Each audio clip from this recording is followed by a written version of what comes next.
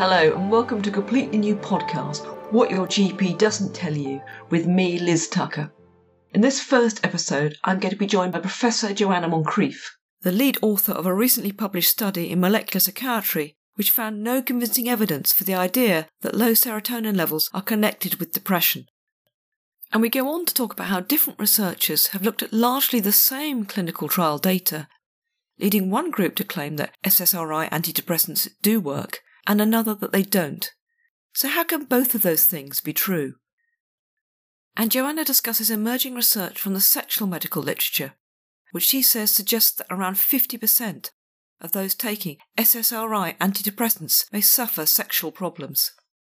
But before we get to that interview, I'd like to explain a little bit about me. I've begun this podcast because I believe that too much medical journalism is simply becoming PR, and that there's less and less journalistic rigour and scrutiny of the facts. You see, it seems to me that often medical stories explain the science behind an innovation, typically how something is supposed to work or be effective, but there's frequently little investigation into the accuracy of those claims, and critically important factors such as who funded the work and potential conflicts of interest are often overlooked. The example I gave in a recent Substack article was, if you can imagine there was a company operating, say, in the sugar industry, and they put out a press release saying that we should all eat more sugar, then I think without a doubt people would start to ask questions and journalists will be asking about conflicts of interest. But somehow those same questions are not asked if, for example, a pharmaceutical company puts out a press release promoting a drug. That's not to say that there's not important and relevant information produced both by the pharmaceutical industry and other industry bodies. But it simply means that we should apply the same levels of journalism to this as we would in any other area of reporting. And in my experience at the moment, that just doesn't happen. And now a little about my background. I'm a medical journalist and former BBC producer and director, and I've also made programmes for my own company. My productions have won a number of prestigious awards and have been shown in over 100 countries. But rather than me boring you about my background, if you'd like to go to my website, whatyourgpdoesn'ttellyu.com, you can find out more about me there. And finally, as I'm sure you can understand, producing a podcast like this, providing unbiased, rigorous and well-researched science, is expensive to do. So if, in the coming weeks, you feel able to support the podcast, I would really welcome that. You can support the pod at patreon.com/whatyourgpdoesn'ttellyu, and you can follow me on Twitter at Liz C. Tucker. And now back to the interesting bit, the interview with Joanna. Professor Joanna Moncrief is a practicing psychiatrist and Professor of Critical and Social Psychiatry at University College London. She's also a founder member and co-chair of the Critical Psychiatric Network, a group of psychiatrists sceptical of the idea that mental disorders are simply brain diseases. This is the interview with Joanna. So Joanna, thanks very much for joining me today. Thanks for inviting me. Depression's a word that we all use, I think, in the colloquial sense. What do you as a psychiatrist mean by depression? I think that's a really good question, and I'm not sure that psychiatry knows what it means by depression, actually. The conventional answer is that it's a condition that is characterised by a pattern of symptoms which are listed in various diagnostic manuals. And when someone ticks a number of those symptoms, they qualify as having depression. In my view, that's actually not a very useful approach. There are patterns of behaviour that we refer to as depression. I'm not sure that it's that useful to regard it as a medical disorder in the same way that we might regard flu or tuberculosis or lung cancer as a medical disorder. Now, you've talked about the difference between a drug-centred approach and a disease-centred approach. What do you mean by those two things? The disease-centred approach is the idea that drugs for mental health problems work by targeting the underlying mechanisms that produce the symptoms of the disorder. Many people just assume that antidepressants must be working by somehow tweaking the underlying biology of depression. But there is an alternative way that antidepressants and other drugs for mental health problems are likely to be affecting people when they take them. And that's what I've called the drug-centred model. The drug-centered model is the idea that these drugs are active drugs that produce changes to our normal brain chemistry and thereby change normal modes of thinking and feeling and behaving. So if we think about recreational drugs like alcohol or cannabis, for example, we know that these drugs change brain chemistry and that those changes in brain chemistry have effects on people's thinking and feeling and behavior. So if you take alcohol, for example, we have this expression that that you can drown your sorrows in alcohol. We know that alcohol makes people feel temporarily euphoric, and that those euphoric feelings can suppress underlying feelings of sadness temporarily. That effect is not because alcohol is correcting any underlying abnormality. It's because of the mental changes that alcohol induces. And those are changes to our normal brain chemistry. They're not changes that are reversing any underlying abnormality. So the drug-centered model, I think it highlights that sometimes drugs can have useful effects by suppressing underlying unpleasant or difficult feelings with preferable drug-induced effects. But it emphasizes that these effects are produced by changing the normal state of the brain, and therefore drugs may have harmful consequences, especially when they are taken in the long term. So when the new class of antidepressants were introduced, the SSRIs, which are the selective serotonin reuptake inhibitors, it was suggested that they worked by boosting serotonin levels. But your recently published review study suggests that that's actually not the case. That's right. The idea was that the SSRI drugs would boost levels of serotonin and therefore effectively treat or improve depression. And it's been rumoured for many years that actually the evidence for this theory is not that strong, even though many thousands, millions of people across the world have been given the impression that links between serotonin and depression are well established. So what we did in our recent review was to gather together the research on all the different major areas of research into depression and serotonin and look at them, and that includes research on serotonin levels and serotonin metabolites, research on serotonin receptors in the brain, the serotonin transporter, that's the protein that removes serotonin from the nerve cell synapses where it's active, serotonin genes, and also studies that have experimentally lowered serotonin in people and looked at whether that produces depression or low mood in volunteers. We got together all the research in those different areas and found that none of it showed convincing evidence of links between depression and serotonin, and certainly none of it confirmed the theory that depression is a result of low serotonin levels or activity. Given that the drugs were introduced in the 1980s, how has it been a tenet of belief for so long if we've had no good evidence that serotonin does have an impact? The reason that the idea that depression is due to low serotonin has become so deeply embedded in our cultural view is because there was a very strong and well-funded marketing campaign by the pharmaceutical industry in the 1990s, which put across this message very vigorously in advertisements that were aimed at the general public in countries where advertising to the general public is legal, such as the United States and New Zealand. And they also targeted doctors, basically established this idea in the minds of the public and in the minds of the medical profession that depression is related to low levels of serotonin and that SSRIs work by correcting this deficiency. But what was the evidence that was being used to market the drugs?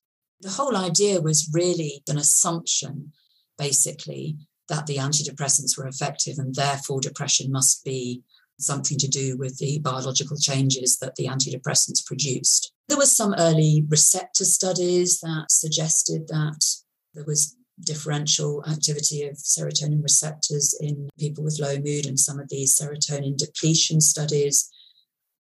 But basically, as more and more research got done, it became apparent that actually there were no consistent findings in any of these areas of research. Now, the Science Media Centre, which is funded by a variety of groups, including universities, the government, and a number of pharmaceutical companies, has collected expert responses to your work, which I think it's fair to say have largely been critical. So can I read you first the comments of Professor David Nutt? Yes. He says, and I quote, "This meta-review covers much of the work done over the past 50 years to explore the relationship of the serotonin system to depression. Unfortunately, all of these variables are indirect measures of serotonin function, or even worse, merely proxies for serotonin activity. It's only recently we've developed the technology to measure serotonin release in the living human brain. And in the first study of this type, currently under review, we did find decreased serotonin release capacity in people with depression. So, to dismiss the serotonin hypothesis of depression at this point is premature." We can always do more research on serotonin and indeed on other receptors and other aspects of brain function. And that could go on forever. So we can keep saying forever, well, it still might be, we still might find an abnormality in this or that, or some new technique of measurement. And that's true, but it just needs to be emphasized that is speculation. It's a possibility that has not been proven. One study, as we know very well from looking back at all the studies that have been done in these other areas of research on serotonin, proves nothing at all, because often initial studies, everyone's terribly enthusiastic, are reported positively, and then negative studies come along later when everything's settled down a bit. So it doesn't, to my mind, change things at all.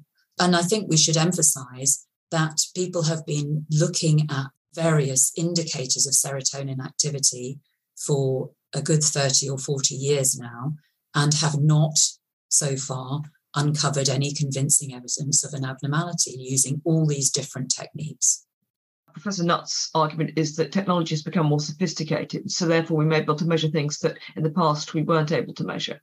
Yes, and we might, but as I say, I think it's important to emphasise that is speculation at the moment. Nothing is proven, and we can go on speculating, but maybe at some point we have to draw a line and say, actually, we've done a lot of research into the biology of depression, and we haven't yet come up with anything that convincingly demonstrates an abnormality, certainly not that convincingly demonstrates abnormality that could be corrected by drugs. And the Royal College of Psychiatrists, in its comments to the Science Media Centre, include its position statement on antidepressants. This says, "The primary mode of action for most antidepressants is to target monoamine neurotransmitter function. The original idea that antidepressants correct a chemical imbalance in the brain is an oversimplification, but they do have early physiological effects and effects on some aspects of psychological function. They can induce changes in the function of brain areas that are associated with the improvement in depressive symptoms. In animal studies, they've been shown to increase the number and function of brain cells and the connections between them." So there's a lot to unpick in that statement. The first thing is, yes, antidepressants affect monoamines, affect various brain chemicals, but as we don't know that there is an underlying abnormality of those brain chemicals, the thing that they should have said is that antidepressants change normal brain chemistry. We don't know that they are working by correcting any abnormality, but we do know that they change normal brain chemistry. Now, that should make us a bit worried. Taking drugs that change brain chemistry can often have harmful consequences, especially if you take them for long periods of time. That's not to say that antidepressants might or other drugs might not be useful occasionally, but it is to say that it does mean we should be super cautious about them. So that's the first thing. The second thing about their statement is, yes, antidepressants do change mental states and behaviour by changing brain chemistry. They do affect us. They are not inactive drugs, and they do have psychological effects. No one has bothered to look at these in great detail. Commonly, drug trials run for 6 to 8 weeks. There are very few studies more than 3 months. The sort of research that could really tell you about the sort of mental and behavioural changes that antidepressants produce would be research giving volunteers these drugs for a reasonable period of time and doing a very detailed assessment of how the drugs affected or changed their normal feelings, thinking processes and behaviours. And those studies haven't been done. What we do have, though, is a lot of reports from people who've taken them, from patients, that they have subtle emotional and mental changes, which are often recorded as side effects. So some of them make people feel a bit lethargic and a bit groggy, for example. Not all of them, but some of them do. And a lot of them seem to have an effect that is reported as emotional blunting. People say that they feel either a bit cut off from their emotions or that their emotions are muted or blunted in some way, both negative emotions like depression and anxiety, but also positive emotions like happiness and joy. The final thing to say, when they mention that antidepressants have been found to increase neuroplasticity and increase connections between cells, we haven't done a review of that literature, so I don't feel qualified to comment on it in detail, but I would just mention one thing about it. Drugs that cause damage to the brain and conditions that cause damage to the brain, like dementia and other neurodegenerative conditions, cause increases in neuroplasticity as a response to the damage that is being done. So indications that there is increase in neuroplasticity or increase in the dendritic spine connections in the brain in response to antidepressant use does not necessarily indicate that what they are doing is beneficial. It may actually be a sign that they are having harmful effects on the brain. We don't know. A lot of people have looked at the study and said, well, yes, serotonin may not be involved, but we know that antidepressants are still very effective. So I thought it was worth looking at two large meta-review studies that have taken place. There was the original meta-review in 2008 by Kirsch et al., which looked at a wide range of antidepressants and said that although they saw a small statistical difference between the active drug and those taking the placebo, that wasn't great enough to be clinically significant. Review that got a lot of publicity at the time. And then 10 years later, another group of scientists do another meta-review. They have a slightly wider pool of studies that they looked at, and that's by Serotonin et al. This time, they also see a small statistical difference. In fact, a smaller statistical difference between the placebo and the active drug that the 2008 group find. But this time they say this is evidence that the antidepressants do work. So how can those things both be true? Yes, I think highlighting those two studies is a really clever way of making the point that the same data can be interpreted in very different ways in science, and particularly in psychiatry in the field of mental health. There have actually been numerous meta-analyses now of all the trials that compare antidepressants and placebo, and they all find very similar, very small differences between antidepressants and placebo, which amount to around about 2 points on a 52-point depression rating scale. And some people conclude from that they are certain to be, they are certainly effective, that we have conclusive proof that they're effective. Some people think that difference is not clinically important and also could be produced by artifacts of the research, such as unblinding effects. So although these trials are meant to be double-blind and therefore control for the expectancy and hope that people derive from taking a pill, from being prescribed a pill that they are told might help them, often people can detect whether they're taking the real antidepressant or the placebo. So there are side effects that might give people cues, but also people just might feel subtly different when taking a drug, which they may not even report as side effects, but they may still be aware that they feel different and therefore are taking a drug. And particularly people who've taken antidepressants before might be able to detect whether they're taking the active drug or placebo. In fact, there's a couple of studies that show this small effect between drugs and placebo in people who have taken antidepressants before, but not in people who haven't. The explanation may be that people who've taken antidepressants before recognize whether they're getting the active drug or the placebo. And then the people who get the active drug get an amplified placebo effect because they think, I've got the real thing. there's good evidence that people's expectations about what they're getting, whether they're getting an active drug or not, strongly influence their chances of improvement. Historically, I think there were studies that used what are called active placebos. So these are placebos that mimic some of the side effects of the active drug. So, for example, dry mouth. And these studies, I think, showed a smaller difference between the active placebo and the active drug. Yes, most of those studies showed no significant difference between the active drug and placebo, yeah. But they're not done anymore. I think in the 1960s and 70s, people were still asking questions about the drugs that we use for mental health problems like antidepressants, and we're still not sure really whether they were that useful or not. And we're looking at the methodology of studies and thinking what might explain these effects. I think it's also worth looking at what we mean by clinical significance.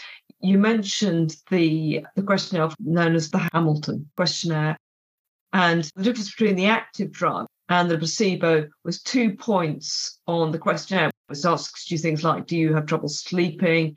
Are you eating properly? But to actually get a clinical diagnosis, it was thought you needed an 8-point difference on the scale. I published a paper a few years ago with the Harvard psychologist Irving Kirsch, looking at an analysis that had been done by another group that compared changes on the Hamilton scale with ratings of general improvement. And it was found that a 3-point difference on the Hamilton scale didn't register as showing any change in this scale that rated people's global improvement. And you needed at least an 8-point difference on the Hamilton scale to be registered as showing a mild degree of improvement on this general global rating of improvement.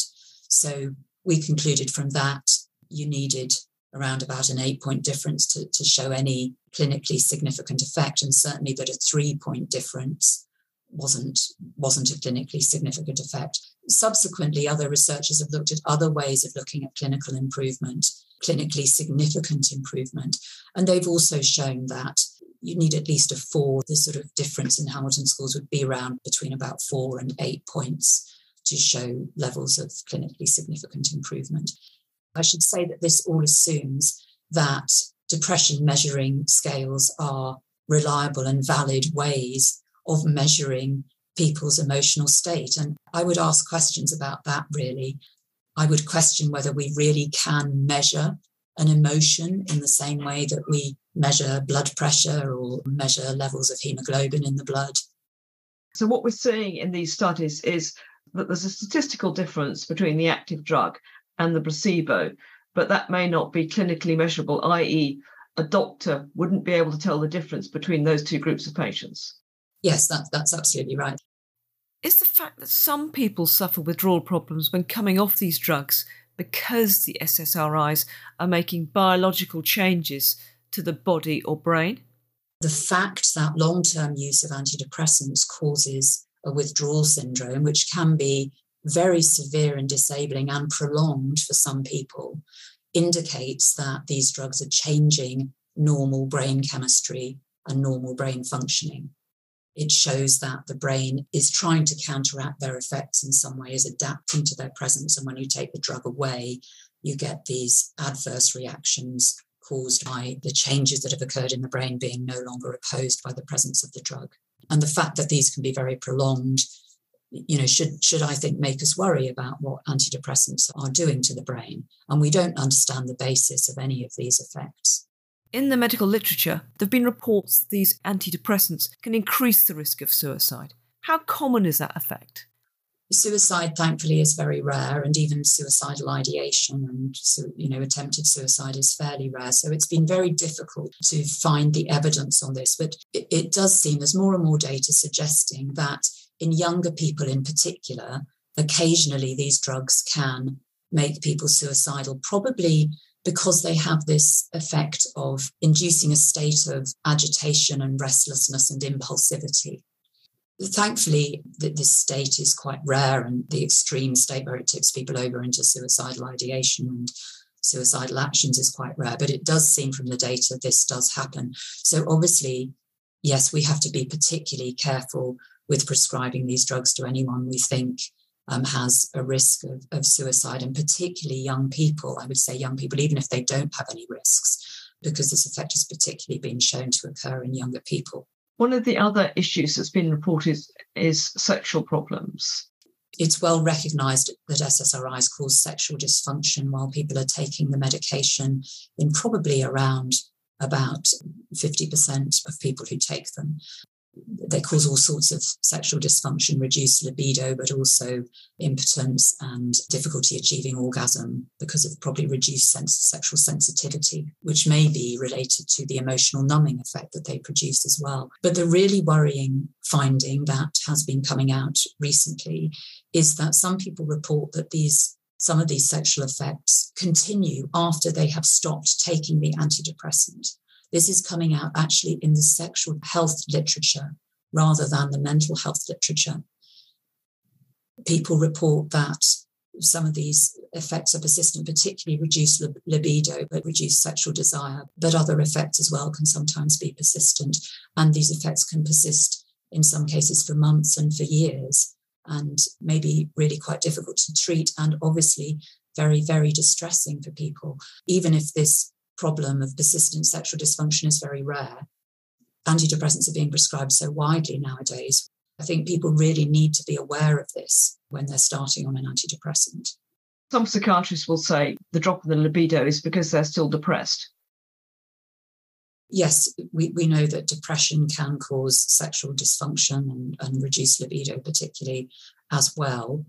But it is well recognised that SSRIs cause sexual dysfunction. And I don't think we should be surprised that the effects of SSRIs continue when people have stopped them. David Healy, who's another commentator, a thoughtful writer, researcher on psychiatric drugs, has referred to the idea of legacy effects, how drugs can sometimes persist even when the drugs are stopped.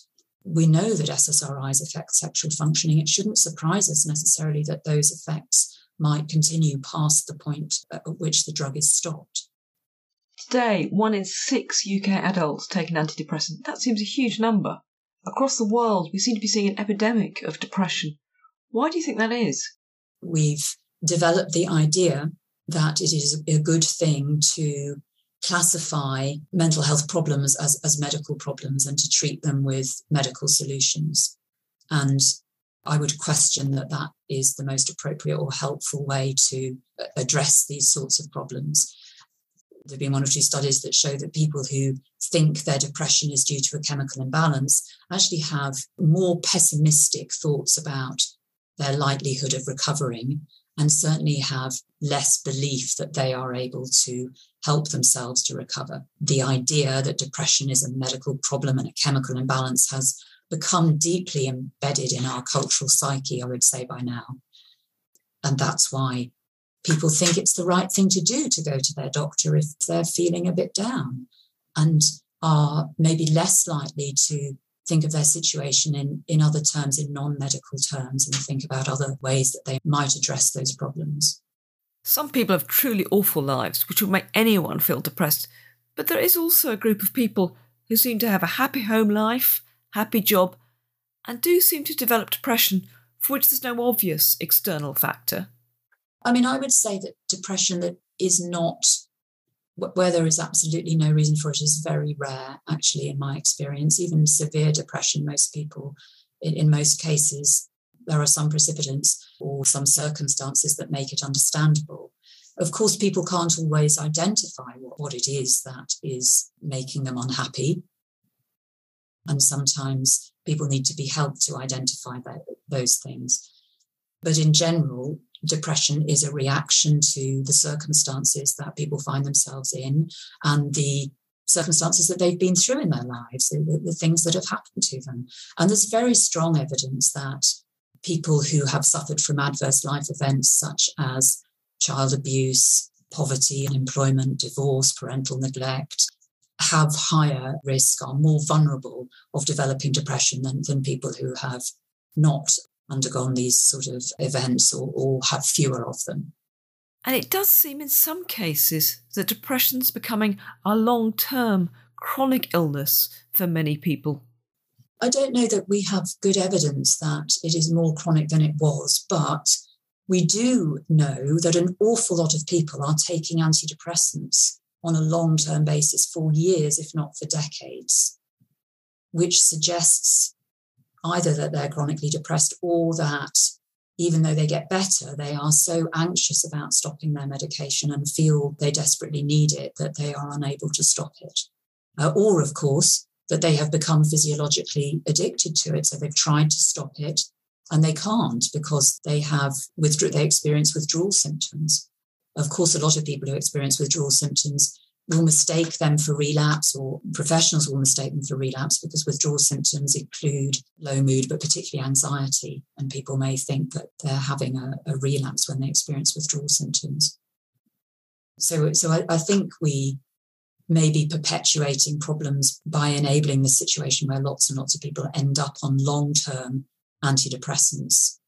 Given your perspective, what are the times when you would consider giving a patient an antidepressant? So I do prescribe antidepressants occasionally because they are recommended in NICE guidelines, and I don't think it would be right to deprive patients I see of things that are recommended in NICE guidelines.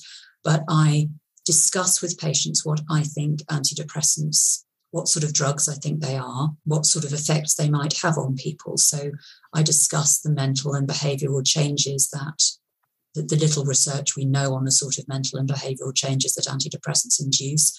Particularly, I would talk about their emotional numbing effect. And I would have a discussion with patients about whether they might find those effects useful or not. I would also tell them about the randomised controlled trial evidence that antidepressants overall are a little bit better than a placebo, but not much. And I would also tell them that there are many people who would recommend antidepressants in their situation, if I think that is the case, obviously. So I would have those sorts of discussions with people and come to a decision in conjunction with them about whether they wanted to try antidepressants or not. I always try and discourage people from taking antidepressants on a long-term basis because of the problems with dependency and withdrawal. So I would encourage people to review their effects regularly and not to see them as a long-term intervention. So what's your advice for people who want to reduce or come off their antidepressant medication?